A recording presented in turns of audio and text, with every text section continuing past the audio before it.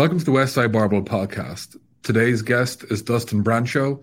Dustin is the Director of Strength and Conditioning at Advantage Sports. Dustin, thank you for being on. Thank you for putting through with all this technical difficulties to get this podcast up and going. We're talking to you in one of the most busiest parts of your season. Can you give us an update on what you're up to? Yeah, no, first of all, thanks for having me. Obviously been, Westside since I got this thing rolling. So, right now we're in the thick of it. We got Michaela Mayer. She's up here right now. She's training for her next fight. Fight details should be announced pretty soon, but it's looking like it's going to be in April.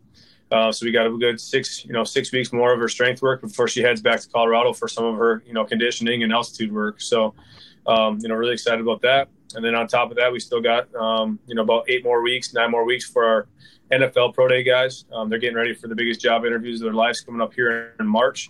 It looks like we're probably going to get 3 of them over at Central Michigan University, in the middle of March. So, on top of that, we're about ready to move into another facility. We just purchased a new property with about 5,000 more square feet. So a lot more room to get things rolling, and all of our high school and college athletes too. So I'm pretty excited about where we're at right now and the direction of the gym. Well, to say you're not a busy man would be a lie.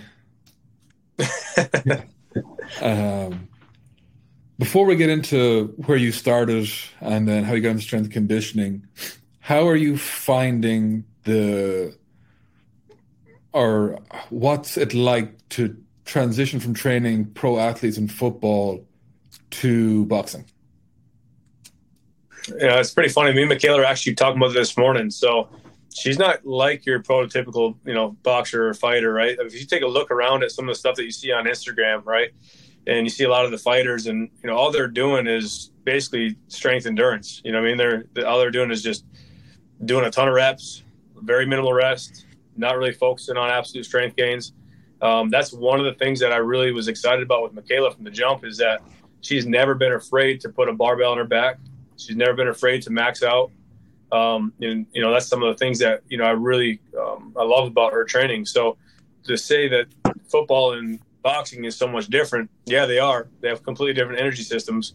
But in the weight room, everything's so general that as long as we're fine-tuning their absolute strength, and we're fine-tuning their explosive power, there's a lot of similarities that people don't really realize. And then from there, their skill coaches kind of take it from there. So her skill coach, Coach Al, he's in charge of her conditioning. He's in charge of her sparring, her running, that type of thing. I'm just kind of in charge of making her, a stronger, more explosive athlete, just like I do with our football guys. I mean, it's a dream gig for a strength coach to actually, your only job is to get her strong. Yeah, it's actually a lot of fun because that's probably one of the areas that she needs the most work on. So she recognizes that. So if we can get her a little bit stronger, 1%, 2%, she's going to get in the ring and she's going to feel that more power. How did that come about? How did you guys meet up? So Northern Michigan University was home to the USOAC Olympic Training Center for boxing. It no longer is, but Coach Al Mitchell, he's the guru. He's basically the guy with boxing. You know what I mean? So Michaela's been with him, I think, since she was 18 years old. And, now she's, been, I think, 12, 13 years with him. So, she's getting to the point where she's coming up to Marquette for Coach Al, and she needed a strength conditioning coach. So a strength coach. So she ended up coming down to Advantage, and she tried to work out with me. Long story short, she's been with me ever since. That was about 5 years ago. Wow. That's quite a journey she's had and having huge success in her career, and it's only great to see. And it's great to know when you know someone in the back end of a fighter, because a fighter has a fight team, and when you get to know the back end of stuff, it's really good to see. For sure. What are some of the unforeseen things that you experienced with training a fighter? There's a lot of times they come in nicked up, you know what I mean? So I got an auto-regulator on the regular. So one of the things that I love and I rely heavily on is a lot of our lasers and our perch system. So I'm sure you've heard of perch. It's the velocity time system where, let's say she comes in and she's hitting 50% of her one rep and she's not hitting the zones or the velocities that we really want to hit for, we scale it back up or down based off how she's feeling that day. So I rely heavily on that because she runs 2 days a week. She spars 3 days a week, and in fact, she runs 5 days a week, spars 3 days a week, and lifts 3 days a week. So, for her, we got to really focus on making sure she's not getting overtrained while she's up here. Do you find yourself having to explain to the athlete to take their foot off the gas because fighters just want to go, go, go, go, go? All the time. I think there's especially when she gets her film, like her camera crew in there. She wants to just go limited rest. If we're doing dynamic day, great. I don't care. We got something on Friday where I try to kill her. You know what I mean? Like we got 9 rounds, 10 rounds is what we call it. She's doing some type of, dynamic squat. She's doing a dynamic bench. She's doing some type of, jump, kind of sprint variation. And then, we tie in a lot of her special exercises in there too, but it's very limited rest. And she only gets 30 seconds basically between each round, and she's just going for 10 of them. So it's a high tempo day. But on the max effort days, she wants to just get after it and get out of there. You know what I mean? I'm like, Michaela, we got to slow it down. We got to really focus on getting this absolute strength built up, and we're not going to be able to do that if you only have 20, 30 seconds between each set. It's just not going to happen. So then she comes back and she's like, okay, and it's just she's a fighter, like you said. They want no rest. How do you approach fight camp compared to out of fight camp? So basically, she comes up strictly for her fight camp. So I only get hands-on when she's in fight camp. When she's out of fight camp, I give her a workout and she kind of does it on her own. But like I said, when she's kind of like in her off season, like she hasn't fought for, this is going on, let's see here, it'll be about 6 months since her last fight. You know what I mean? So she takes some time off in between that, where she just kind of, does her own thing. But once she's dialed into camp week, fight camp, then that's when we really focus on getting her stronger. But, like you said, it's kind of like our in-season versus our off-season model, right? For our football guys, in-season, right, we scale back to training a little bit, and we just kind of focus on, picking our spots, trying to make sure we give a little bit of dose here, a little bit of dose there. Off-season, it's full go, right? Well, when she's in here in fight camp, it's kind of the opposite, where it's full go during fight camp. And then when she's out of here, it's when she kind of picks her spots, and we just try to give her microdoses here and there because fight camp's, it's hell for her. I mean, like I said, she's going nonstop all day. How did you become a strength coach? Because you were a stud athlete, and then very rarely does an athlete transition into strength and conditioning and go into the private sector and be as successful as you have been. So how did that transition occur? Yeah, it takes me back to 2011, when I went to my pro day, and, I thought I did very well, and I could get my 40 times back, and my average was a 4.62. And obviously being a wide receiver coming from Division II football school, that's not going to get it done. So it was kind of one of those things where it's either A, get a 9 to 5, or B, continue doing something that I love to do and maybe help somebody get to where I wasn't able to get to. So that was kind of my passion and my why, and that kind of drove me, right? So I didn't really have a plan B. And when the opportunity came to buy Advantage, I jumped on it. And it was kind of one of those things where I'm still not stopped learning. You know what I mean? I'm still continually trying to learn. I think that's the biggest part about it, is that I don't think I know everything about training, and I don't think I ever will. And I just rely heavily on our results and relation-based with our athletes. And I think that's kind of what's gotten me to this point today, because throughout the years, I mean, there's been times where, times have been tough. You know what I mean? Like we haven't had a lot of athletes for, the early years. And now it's getting to the point where that hard work early on and that dedication and those relationships that we built on and just staying true to who we are, I think that's really helped kind of catapult us to where we're at today. Initially, I relied heavily on the part where, I was a former athlete going through it. So I got a lot of football kids that, looked up to me in the area. I was an athlete that went through it the wrong way, training wise. And I found out the right way through Louis and Westside and you guys. And I was able to kind of bring that to an area that was really craving something like that. And I think I hit it at the right time. And like I said, the results that we were able to get these athletes early on kind of catapulted us to where we're at today. Can you give us an overview of your journey from 2011 to where you are now? Yeah, 2011, like I said, that was the year of my pro day. I was training high school athletes on the side. And then once I finally hung the cleats up, that was back in 2013. And that's when we were training Zach Anderson and Jace Daniels for their pro day. So those are some young guys that I played with at Northern that took a shot on me, a guy that never had a pro day group before. And I remember calling Louis just nonstop, like, hey, Lou, what should I put in for this? Hey, Lou, what should I put in for that? And the funny part about it was I called DeFranco, I called Bomeritos. These are the top, these are some of the top at the time performance facilities for NFL pro day guys. No one picked the phone up. And the funny part is Bomeritos always, he always references Louis. DeFranco's always references Louis. And guess who picks the phone up? Louis Simmons. You know what I mean? So I was able to kind of get to the main source, so to speak. And like I said, it was something where we just continually talked. Anytime I called, he'd pick up. I'm sure he got annoyed of it, but he didn't show it, that's for sure. And it was kind of cool because we were able to have our first pro day group. Zach got to put on a jersey with the Browns, and Jace got to put on a jersey with the Tampa Bay Bucks. And that was unheard of up here. You know what I mean? Not only that, but we're in a small community. We're considered Upers. That's what we call ourselves, right? Up the peninsula of Michigan, we're Upers, right? And these two guys are from the UP, very small area. And they went from playing at Northern, we're Upers. I was able to train them, and they got to put on an NFL jersey, and both of them stayed in the CFL for a couple of years and had a heck of a career. But that being said, with the product that Louis helped me put out with that system, all right, with the conjugate system, these guys went on and just crushed their pro days. Jace was over 300 pounds. He ran a sub 540, jumped 30 inches. Zach was 258 pounds. He ran a 4.58, and he jumped 38 inches. Like, unheard of numbers. You know what I mean? And these guys, the first time they got introduced to conjugate, and I know that for a fact because I was playing with them at Northern, so I know they're doing Olympic-style lifting prior to. Now they come to and they do a conjugate-style base system, and their deadlifts went through the roof. I mean, Zach was doing 765, Jace was doing 585.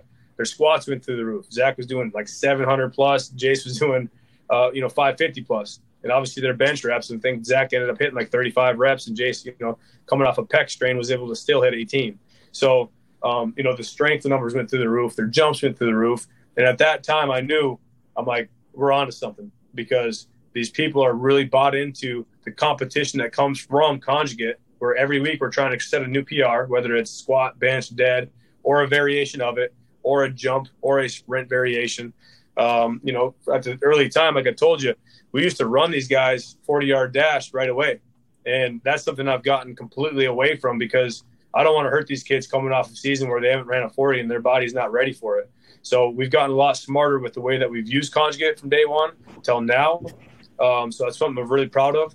But, from 2013, that was kind of the thing that really catapulted us to being like the area leaders in strength conditioning, and the area leaders in, if you want to get it to the next level, whether that's the college ranks going to the NFL or college ranks going to the NHL. I had two NHL guys at the same time. So it was kind of like really big, like this area hadn't seen something like that before. You know what I mean? Everybody had their why, right? They wanted to go from middle school to high school, varsity, whatever it was. And that was something that we kind of hung our hat on, is trying to get that athlete to the next level. So 2013 catapulted that. It was every year after that, literally every year up until now. We've had one athlete minimum get into an NFL camp, whether it's the rookie mini camp or actual training camp. And then in the same process, we were able to get Michaela Mayer up here, obviously a world champion boxer. Nick Baumgartner, Olympic gold medalist snowboarder. We got a couple more pro boxers in that time period as well. Obviously high school state champions. A couple of guys that are coming back for in between their NFL seasons, seasoned vets. It's kind of been crazy. You end up getting agents ended up, they're paying for these athletes to train with us. So it's come a long way to where it's at, all at the same time of, building an adult group as well, who are blue collar adults. They like to get after it and lift heavy as well. And everything is conjugate based. You know what I mean? Even with our adults. How do you find the time to handle all this? That would not be possible without my coaching staff. You know what I mean? So early on, right, there's a lot of sacrifice. There's a lot of long hours. There's a lot of missed holidays. There was missed a lot of things. You know what I mean? There's a lot of sacrifices early on that people don't really see. What they see now is an overnight success that is not an overnight success. You know what I mean? As you know, You know what I mean? It's something that's been, something that you paved the way for a long period of time to get to kind of where you're at right now. So, it's kind of something I don't like to really look back too much on because I don't want to get complacent. I always want to keep going, moving forward. But I wouldn't be able to do that without my staff. I got 2 guys right here with me that I know will go through a brick wall for me, and I would do the same for them. And then in our second location, hour and a half north, I got another kid he'd go through the brick wall for me as well. So, these guys, the cool part about it is they all were trained by me growing up, 8th grade all the way through high school for some of them. You know what I mean?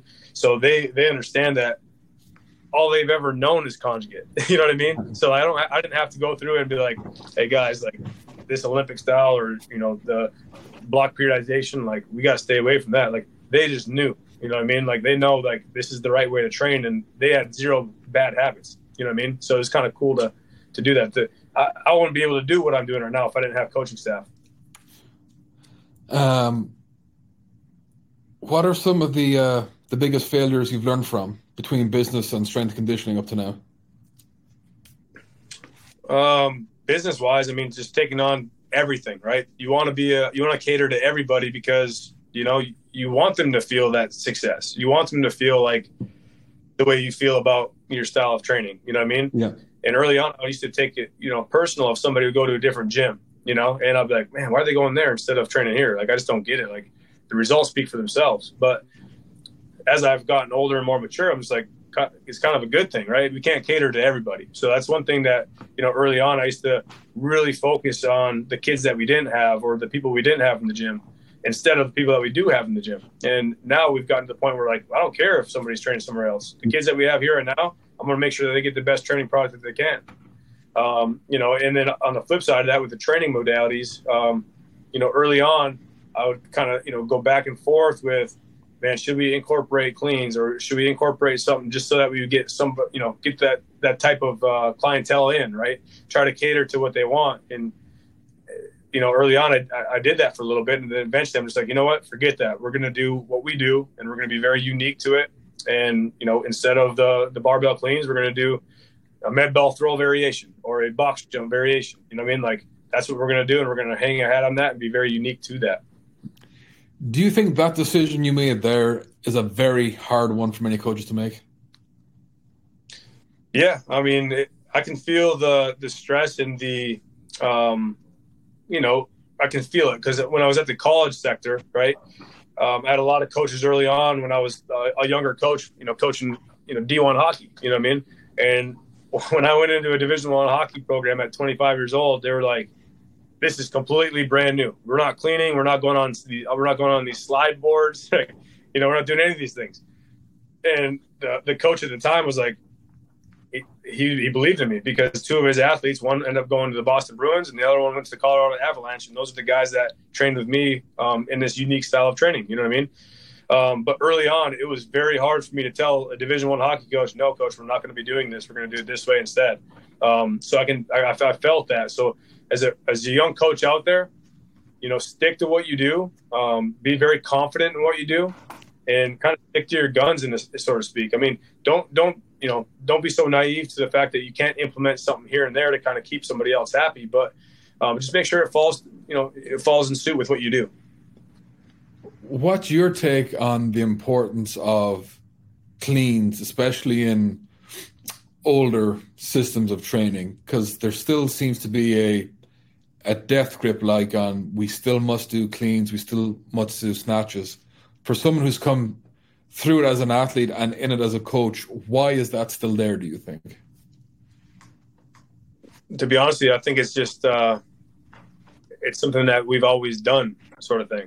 You know what I mean? Mm-hmm. So it's like, oh, we've always done this, or Nebraska football does this, or LSU football did this, and they run a national championship. Well, no, they won a national championship because their athletes are unbelievable. Like, they can do CrossFit and they can still win a national championship. You know what I mean? Yeah. No hate to CrossFit, but for athletes, it's a little different, right? So I don't want to be married to a movement, right? I want to be married to the intent. That's kind of what I hang my hat on. So I don't care what the movement is. I mean, you could do a clean. If you want to hit your 0.7 meters per second, you want to hit that type of velocity zone, right? go ahead, do it, right? It still falls in line with our dynamic days. But for me, if I'm a team sport athlete, Olympic lifting is a sport in and of itself. And if an athlete doesn't have proficient form in it, they're not going to be able to move the bar fast anyway. It doesn't matter how much weight's on there. So now they're in a zone of like, it's not heavy enough to produce force and it's too light where, you're basically stalling yourself, right? You're not getting anywhere with it. So on top of that, the injury rate of cleaning is far more superior than, doing a weighted med ball jump. You know what I mean? Our athletes know how to jump. That's what they know how to do. They don't know how to clean. So if your rhyme and reason is triple extension, well, we can get triple extension in a different way. You know what I mean? So, the wrists, the elbows, the knees, those things are just, it doesn't make sense to me, to be honest with you, because it's just, they're going through doing a movement because that's what they think the only way to create triple extension is. You kind of touched on it a little bit, but how has the industry changed, evolved, maybe in some instances went backwards over the last, we'll just say 8 to 10 years? To be honest with you, I think one thing that has really stuck with me is Louis always said, strength is measured in speeds. And something about that resonated with me when I started to see all these velocity-based training modalities coming through. Before, it was so hard because they're so expensive, right? They still are expensive. Don't get me wrong. Perch is a very superior product, but you're going to pay for it. You know what I mean? So what I've seen is we've gotten very smart with the way that we're utilizing technology. I think technology has been a very good thing and a very bad thing because you can kind of get bogged down with it too. Because if the technology kind of screws up with a large group setting, you're kind of screwed. You know what I mean? Yeah. And that's happened before as well. But if you can kind of hit it right and just kind of focus on a couple of things, the technology has been very superior in the last 8 to 10 years, I think. I think in this industry, you're going to see a lot of fitness-based athletes that, post something on Instagram that looks really cool. And these younger kids will see it and they think that they got to look or do something that they're doing in order for them to be successful at their sport or their lifting career. So I think that social media has also done something where it's been a disservice as well in the last 8 to 10 years. So, I think a couple things, technology's been great and it can be bad, and social media as well. Do you use technology as a guide, a reference point, or does it actually dictate how you train?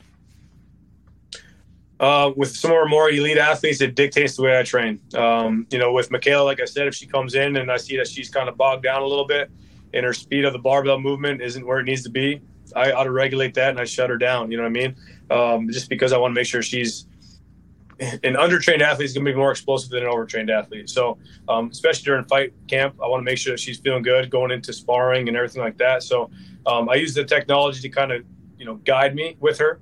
Some of our advanced college kids as well. But, from our younger kids, some of them can kind of pick up on that. And I'm not saying that they cut themselves short, but let's say the goal is to hit 0.7 and they're tired.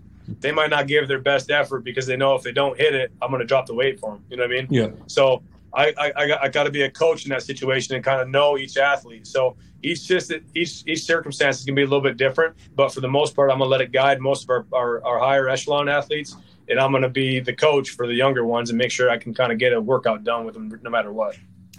Are you an early adopter of technology, or were you cautious about it at the start?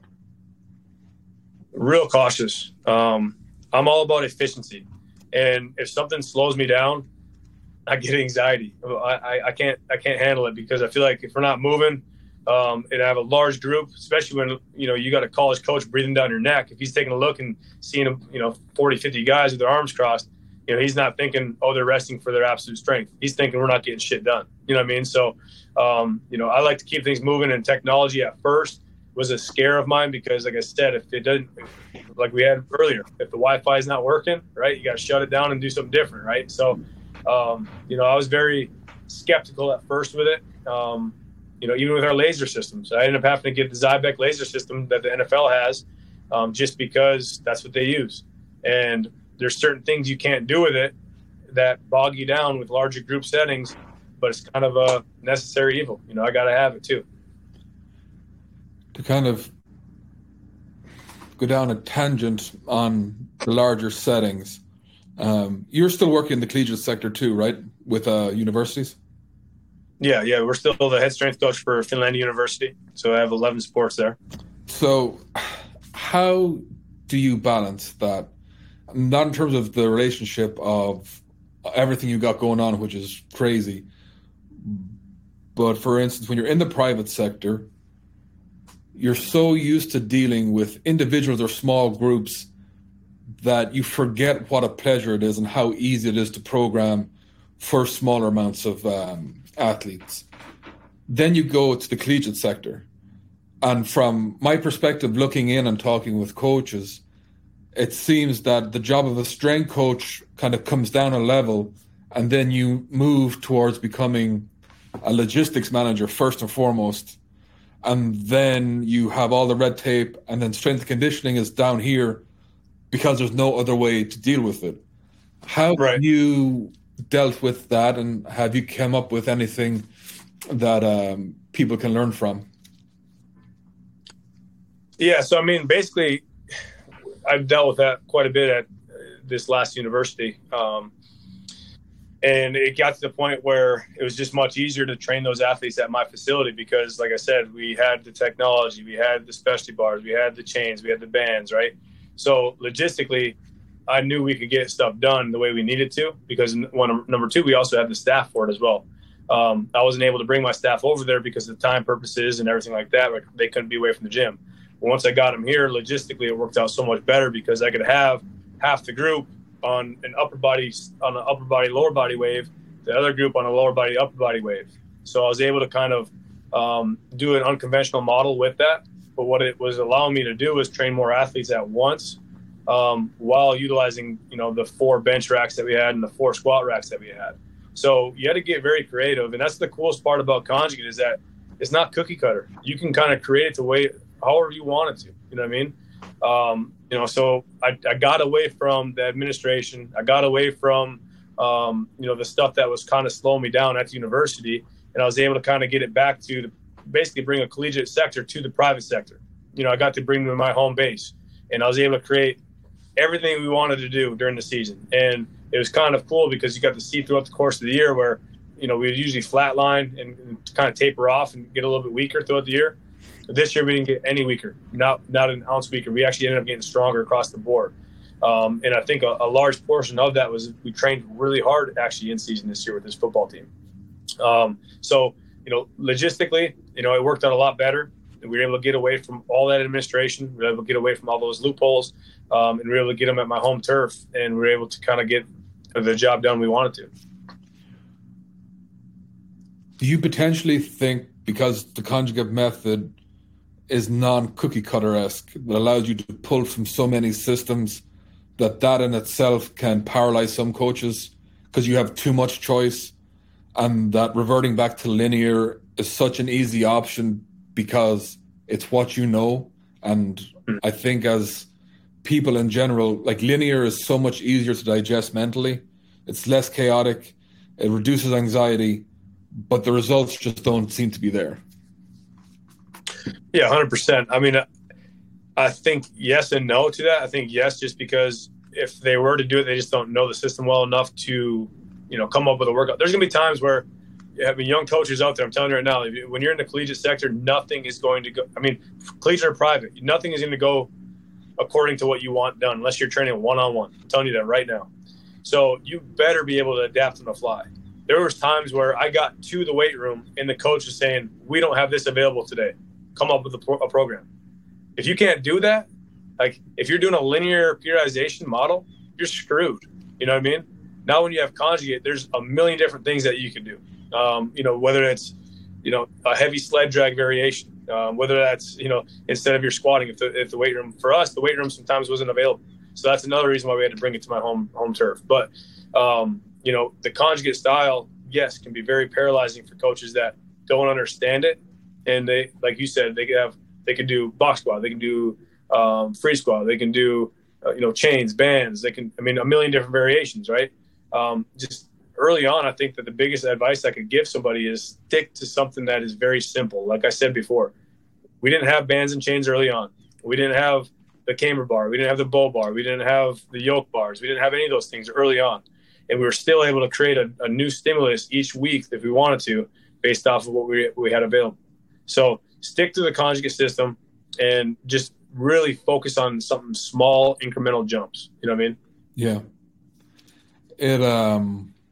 What's the most amount of athletes you've trained at one time in one session? I mean, probably 55 plus, 55. How many coaches would you have with you doing that? Just me and another coach. How did you deal with that logistically? So logistically, I had them on my tempo. So everything was on me. So I'll say, ready, set, I say down, and then they go down, come back up, they rack the weights. You know what I mean? So I'm watching as they go. So whether it's squatting, I had them all having side spots, back spots, making sure that everything, like I said, was in that 15-minute time frame because I cap it for them. But by having them all go at the same time, just with the cadence, was a lot easier for them. If we're doing some type of sprint variation with load velocity profiling, I had them waterfalling. So a waterfall is typically just, one athlete going. Once their sled gets past the foot of the other athlete, they go. So that way I can watch the start of every one of the athletes, 5, 6 of them at a time. And if they're false stepping or if they're not, dorsiflexion or if they're not driving out with their hips, I'm able to see that right away. If we're doing special exercises, same thing. If it's a cadence, I'll have an athlete be a team captain. And what they'll end up doing is saying, all right, ready, on me, down, 1, 2, 3, up, 1. And then everybody's counting, right? So it creates a cool environment where everybody's doing it together.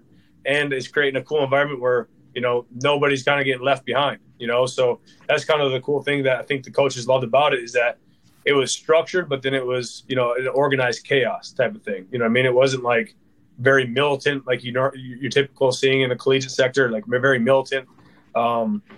There's a free flow to it, but there's also organization. Did it help create a stronger culture with everybody? Yeah, I think the buy-in was there for sure, without a doubt. Especially, I remember doing this during COVID. We had to have 6 different groups of 15, and it was just like, man, it was terrible. It was absolutely terrible. Like going through the same workout with each one of the groups, because it wasn't like we could switch up and do skills at this time, hybrids at this time, bigs at this time. It went off class schedules, and that's how they got assigned. So yeah, like we like to do special exercises with our athletes and switch them up a little bit based off their needs and their weak points. But I guess the cool part about it was that most of the guys had the same weak points, so to speak. Like you don't got to get too creative with that. In a large team sport athlete, we focused a ton on the posterior chain because a lot of the kids that I was getting before were all Olympic-based athletes to start, So their post chain was very weak, so I was able to kind of get that hammered out all at the same time. But, the buy-in during COVID was very hard because it was very monotonous. But once you got 2 groups going together, man, I'm telling you right now, that was an electric atmosphere. When you're dealing with such large numbers, are you as a strength coach thinking about maximum return for the greater good of the group compared to working with an athlete and you're getting into the minutiae of what needs to be done? Or are you still trying to do that with a group? I try to do that with the group. I try to. Obviously there's things that come into play, time, basically resources, those sorts of things were kind of bottlenecking me when I was at the university. But once you got here, I was able to switch it up where, okay, quarterbacks, you're going to grab the football bar today or the bamboo bar today, and you're going to bench with that. When you're squatting, you're going to grab the yoke bar, or you're going to grab the camber bar, or you're going to grab, something that you're getting out of the external rotation. Bigs, we're going to get you guys, your knees are bugging you. We're going to get you on the belt squat machine. We're going to get you on the inverse curl machines, right? So like I was able to kind of create it got to the point where we could specialize very, very easily with them because we had the resources available for them.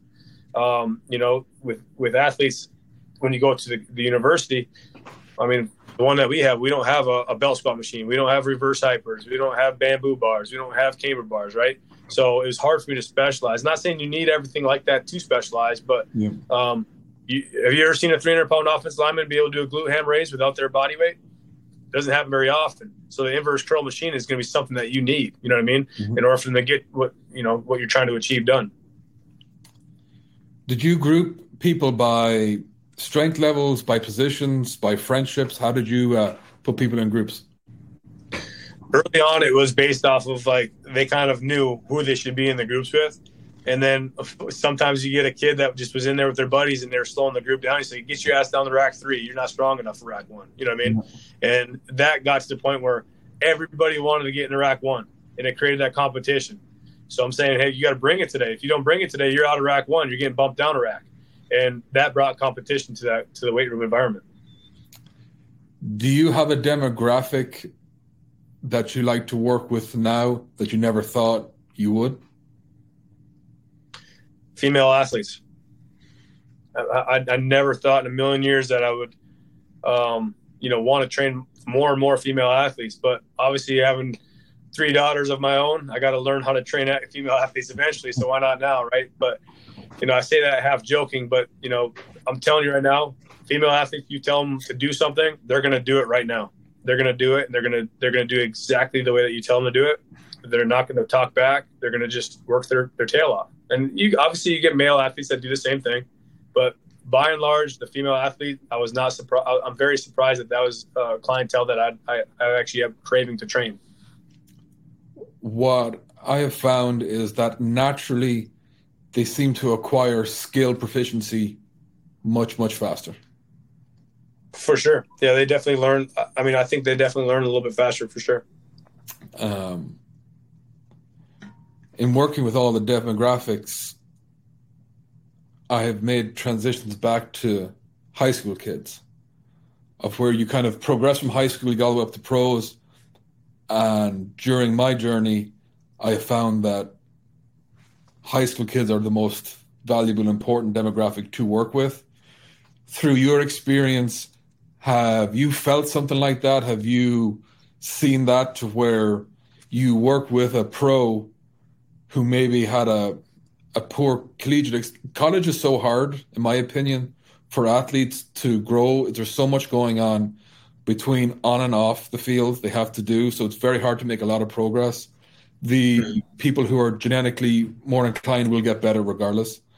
Right. So that high school prepares basically how good you're going to be. But then you get to the pro level and you see some pros who have they don't have fundamentals. They have genetic factors out the wazoo.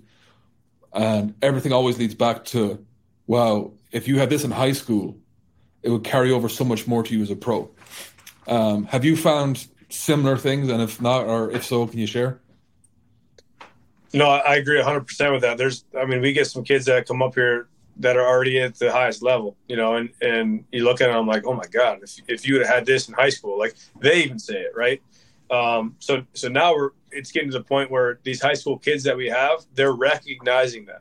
And to get back to what I was just touching on, I have a female athlete right now that, if there was 20 days in the week, she would come every day. You know what I mean? Like she's just that in tune with training. And I think she's understanding that if she can do this now, her goals of playing at the college level, like it's going to only increase those odds at playing at the college level. You know what I mean? So, for me, I definitely see, a trickle over effect. Early on, people are just like, I'm just going to rely on my athleticism and I'm a good enough athlete, right? Especially with basketball players. I'm not sure if you've seen that with basketball players, but they think that if they're going to lift, we're getting rid of that stigma up here. If you're lift, you're not going to get big and bulky, right? Like you're not going to just lose your jump shot. Have you seen LeBron or have you seen Steph Curry? Steph Curry, when he first got in the league, he was a twig. Now he's actually looking pretty decent for like a basketball player.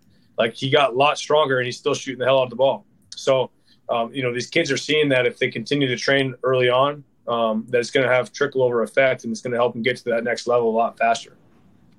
Yeah, what we've seen and what we are seeing is the younger we start them with the system of training, one, they're actually beginning to learn how to set goals accurately. Because when it comes to max effort day, you want to achieve a record. Our goal is to have a positive environment. So we actually become less ambitious, to become more optimal. Instead of a 50-pound PR, you're chasing that 5-pound PR. And at a high school level, that's teaching goal setting. It's also giving them bigger access to acquire more skill, which has been a pleasant surprise in working with coaches and high school kids. You're like, okay, there's a lot of untapped potential within these kids that colleges would oversee. And now they're realizing, and parents are realizing, oh, it's really to invest in our kids right now is a huge, huge deal. And even if they don't make it as collegiate athletes, they still have so much Life skills. life skills exactly, and they add so much to the weight room. So like Hmm. everyone has a purpose. So if you're a starter, non-starter, everyone has a purpose, just like you had your racks, right? I'd imagine someone who came all the way from your last rack to your first rack, that would get people chirping pretty good. No, absolutely. And to kind of touch on your point too, is some of these younger athletes. I mean, showing them those successes is huge, but honestly, showing them failures too in a safe environment, honestly, I think might speak a little bit more volumes for them as well. Because, let's say they didn't hit their max, it teaches them. It's either you can do one of two things: you can quit, or you can just kind of break through it and try to, shatter that by 20 pounds next time. It's one of two things. And a lot of the kids, like, they show a lot of resolve, and they're going to come through the next time and they're going to blast it. And what that shows them is that you don't give up. Like, there's going to be times in your life where you're going to get beat down. And that's the cool part about the weight room. 45 pounds is always going to be 45 pounds. You know what I mean? For sure. Get in there and lift it. How do you approach problems, especially with pro athletes? And I don't mean personal problems, I mean athletic problems. Do you have a particular process when you talk with an athlete trying to break down the information to understand what you're going to do next? Do you kind of mean like in a physical setting, like physical problems? Yep. Yeah. So, I mean, there's a lot of times where we do a lot of load velocity profiling with some of our guys, whether that's sled sprinting with 100 pounds of their body weight on, and I time it with our lasers, 50%, 25% unweighted. We do that with a lot of our pro guys, right? But if you do that with a kid, what's he going to tell you? They're weak. Of course they're weak. You know what I mean? Like 95% of the kids that we come in contact with need to get stronger. That's why I love Conjugate, because we're trying to get kids stronger. But when you start dealing with that upper echelon of that 1%, right? Those 1%ers, there's certain things that they might need more acceleration, or they might need to get into, gear one a little bit quicker, or gear two a little bit quicker, right? So there's certain things that we do with our higher echelon kids that, we can fine tune a little bit easier. So we load velocity profile a lot of our athletes. We also do, max effort, whether it's a 0.3 or lower on our velocity days for our absolute strength. We try to hit a one rep at 0.3 meters per second. And then when we retest them later on, we see how fast they can move it. So let's say somebody comes in and hits a 405 for a 0.3. All right, the next time we come and test, I want to see what they hit 405 for. If they hit it for 0.6, we know that they got a lot stronger, without having to put more weight on their back right before they leave for the NFL season. So those are some things that we kind of do for a high school kid. We'll just let them, really test out, As a strength coach, what do you think would help us evolve more?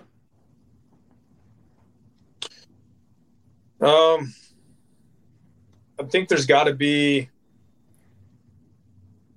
a better communication channel between the strength coach, the athletic trainers, the sport coach, the physical therapists, and then the athletes. There's got to be a better communication, because sometimes what I see is, and it goes every which way, right? You have some strength coaches that are so egotistical that they just want it to be their way, and they don't care about the athletic trainer, they don't care about the physical therapist, they don't care about the team doctor, they don't care about the athlete, right? But I see a lot of times where, athletic trainers and physical therapists, they end up feeling like the strength coach is trying to get into their realm, right? And I think if there's that communication dialogue, you kind of see that the strength coach is just wanting the best for the athlete. You know what I mean? So I think in order for the next step for strength conditioning to get to the next level is, I think all of those professionals need to be on the same page. What's communication like with you and your peers? Do you have many strength coaches checking in and out with you, sharing information? Or do you feel like you're out on a little island away from everybody? Most recently, I've been, talking to a lot of other strength coaches in the private sector. The collegiate sector, I think everybody's kind of out for themselves, to be honest with you. The collegiate sector is a little bit different. Private, I talk to a ton of private strength coaches. I mean, I'm in a mastermind group with, over 20 different, private sector coaches. And we're bouncing ideas off, every single week. So, the college, I think, is a little bit more territorial, because let's be honest, in 5 years, if they've gone. Yeah, it's a tough job. It's tough in terms of security of work. You don't know where you're going to be. You don't know where your family's going to be. We've had coaches here who've moved 5 or 6 times in 10 years. It's a tough gig, and it's sadly a lot of the time it's not dependent on your skill set. There's some Not at all. phenomenal head strength coaches that don't have jobs, and it comes down to the actual head coach of the football team or whatever the sport is. So it's yeah, I don't envy their position at all. I give them a lot of credit for the amount of red tape they have to put up with. Back to your mastermind group, how important is that for your development as a coach to have other coaches to bounce stuff off? I mean, mostly business wise, it's changed the complexion of the game for me. It's a more of a business mastermind group, but there is stuff where we do bounce stuff off training wise. It's been huge for me because I'm a football guy at heart, right? And there's coaches in there that are training, the top 25 NBA players in the world. You know what I mean? So you find out ways to train basketball players a little bit differently than you thought you would, or you end up trying to train the 40-yard start a little bit different than you thought you would, right? So it opens things up. I don't say it necessarily changes who I am as a coach, but it definitely makes me think about different things in a different way. Is there one sport that surprised you at the complexity of training and skill required? Hockey, without a doubt. It's a very fun sport to train. A lot of those athletes are very, very skilled. I mean, if you ever try putting on some skates, it's pretty funny to see. Yeah. I ended up doing that when I was with those guys, and I did not feel like an athlete, put it that way. So that's a very, very skilled sport, but it's also one of those sports that you better be strong and tough. Otherwise, you're going to get exposed very quickly. How do you program for hockey? It amazes me when you go watch this live, like most sports. You watch it on TV, you think one thing, but when you go see it live, just like any pro day, from the NFL changed my mind. You go see a game from the sideline, you're like, this is, when you hear the impact, yeah, you're like, this is a whole different ball game. When I go watch the Blue Jackets play, first of all, I can't believe how graceful they are on skates. And then you realize the person attached to skates wants to kick your ass.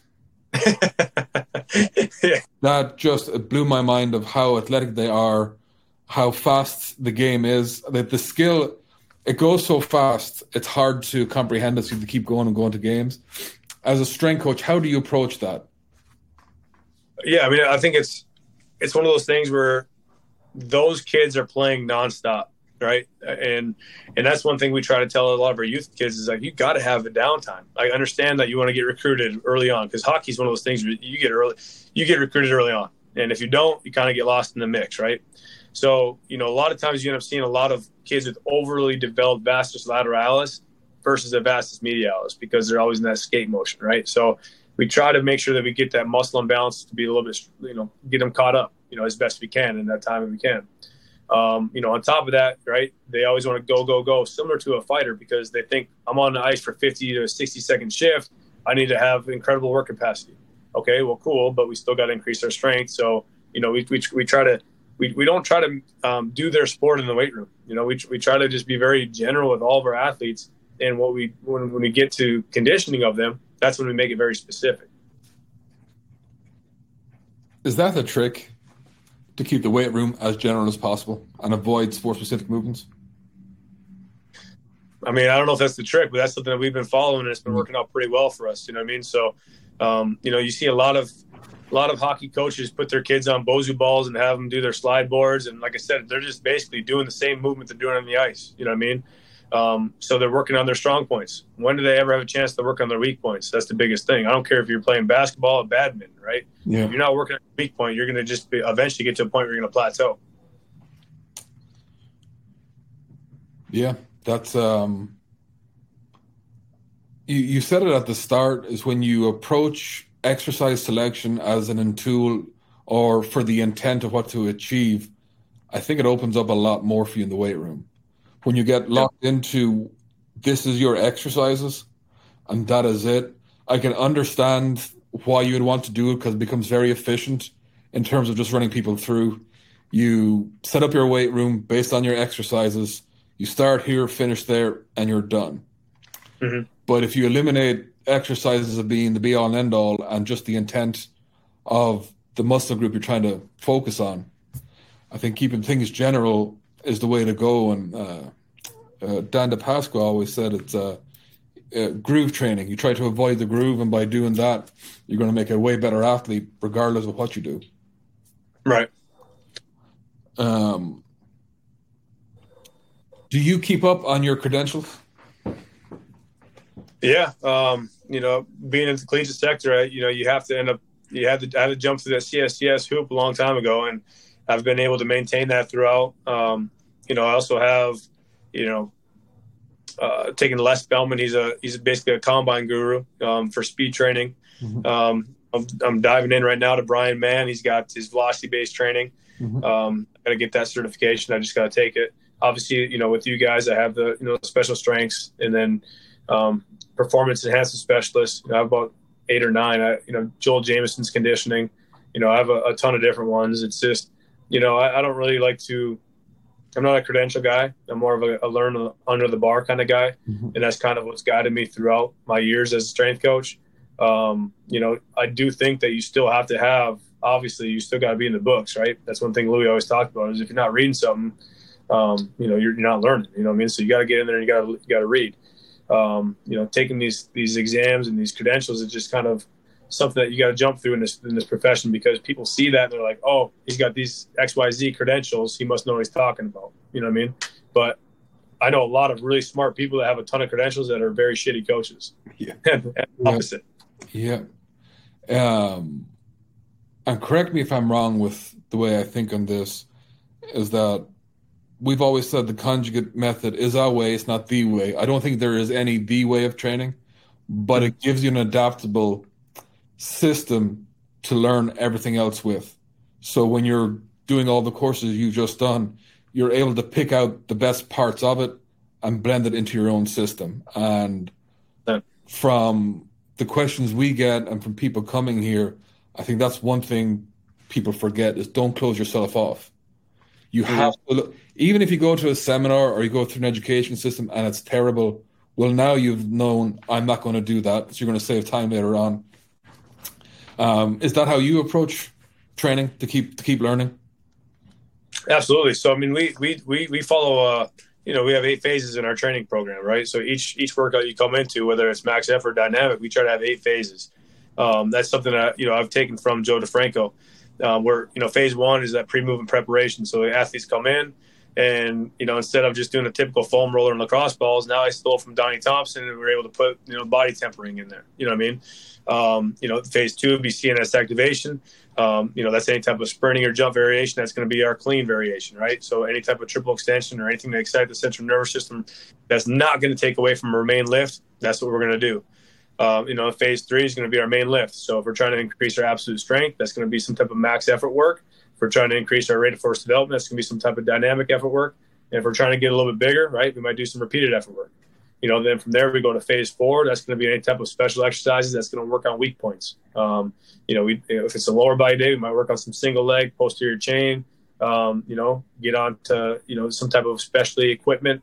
Then phase 5 is going to be our core. And that's going to be either rotational, standing, throwing, planking. Right, options are endless. Then phase 6, that's going to be any type of metabolic conditioning, depending on where our athletes are at in that calendar year. So if they're in season, we don't need to do any type of conditioning. If they're off season, depending on how far they're out, it's going to dictate how much we do. Phase 7, that's going to be any type of box breathing, right? Cardinal breathing. We take that from Buddy Morris. He does a lot of that. Cardinal breathing is what he calls it. So it's basically getting those athletes back down to parasympathetic dominance, getting them ready to recover as fast as they can as soon as they leave the weight room. And then obviously phase 8 is homework. So our athletes leave the weight room. Let's say some kid isn't doing their box squat, correctly. Maybe they weren't hinging properly. We'll talk to them about how they got to hinge, and say while you're watching the Super Bowl tonight, do about 100 box squats to your couch. You know what I mean? Something like that. So, like I said, I've taken from a ton of different people, but it all comes back to the conjugate style, right? This is why I love conversations like this, is that we have core foundational similarities. We're based in the same system, but our executions in terms of our terminology and selection or sequence is different. but it always ends the same, right? Right. We have achieved success with our athletes, and our injury rate is low. Yep. It's like we all have the core outcome. It just still baffles me of why strength coaches want to argue over methods. Like we've got more common ground than we do been enemies, I guess. It's just a baffling thing because we want athletes to get better and we want to reduce injury rates. And if you have a better system than I do, I want to know about it because that's how we keep our success rates up. But even been like based on our ecosystem, I haven't talked to a coach yet who replicates anything one for one. And it's just, I think the more we get that out there to show people's interpretation of the same foundational system just goes to show like, oh, I'm going to steal that. Like the way when you took stuff, Joe DeFranco, and then you're like, well, I can use Donnie Thompson stuff here. That's huge because you're pulling from all, I mean, I won't say the founders, but the guys who are pillars or and peers in our profession. Right. This is the way it should be rather than I'm going to go read this book and this book is fucking it. So, else. Like how many people have gone and read Super Training and go, you're all a bunch of morons. That's it, right? It's like, Louis make you go read 3 books and then you can go talk about the first one. Well, Dustin, it's been a blast talking to you. Time's running out on my side here. What's one question you wish I'd have asked you? I mean, honestly, I think we covered quite a bit of it. You know what I mean? I think we had a pretty damn good conversation, and I'm just more excited about getting down there and doing one in-house. What are exciting things coming up? You've got enough things going on, but what's the most exciting things you're looking for in 2023? Yeah, like I said, we just purchased a new facility. This facility is going to be something that I've been dreaming of. You know what I mean? We're going to have everything in this thing, man. I'm going to have everything. Chiropractic, PRT. We're going to have actual kitchen in there. We're going to have our performance meals. That's awesome. We're going to have a basketball court. We're going to have batting cages. Like we're going to have everything for the skills and everything, right? But on top of it, we're going to have everything that you see in our gym right now is just going to be duplicated in a bigger facility. So we're going to be able to have more touch points and more athletes throughout the day. We'll have cold tubs, hot tubs, that type of thing as well. Well, Dustin, I wish you every best of luck with everything you're doing. I appreciate you getting on today for this podcast, and I hope to see you down here sometime this year. Sounds good, man. I appreciate it, Tom.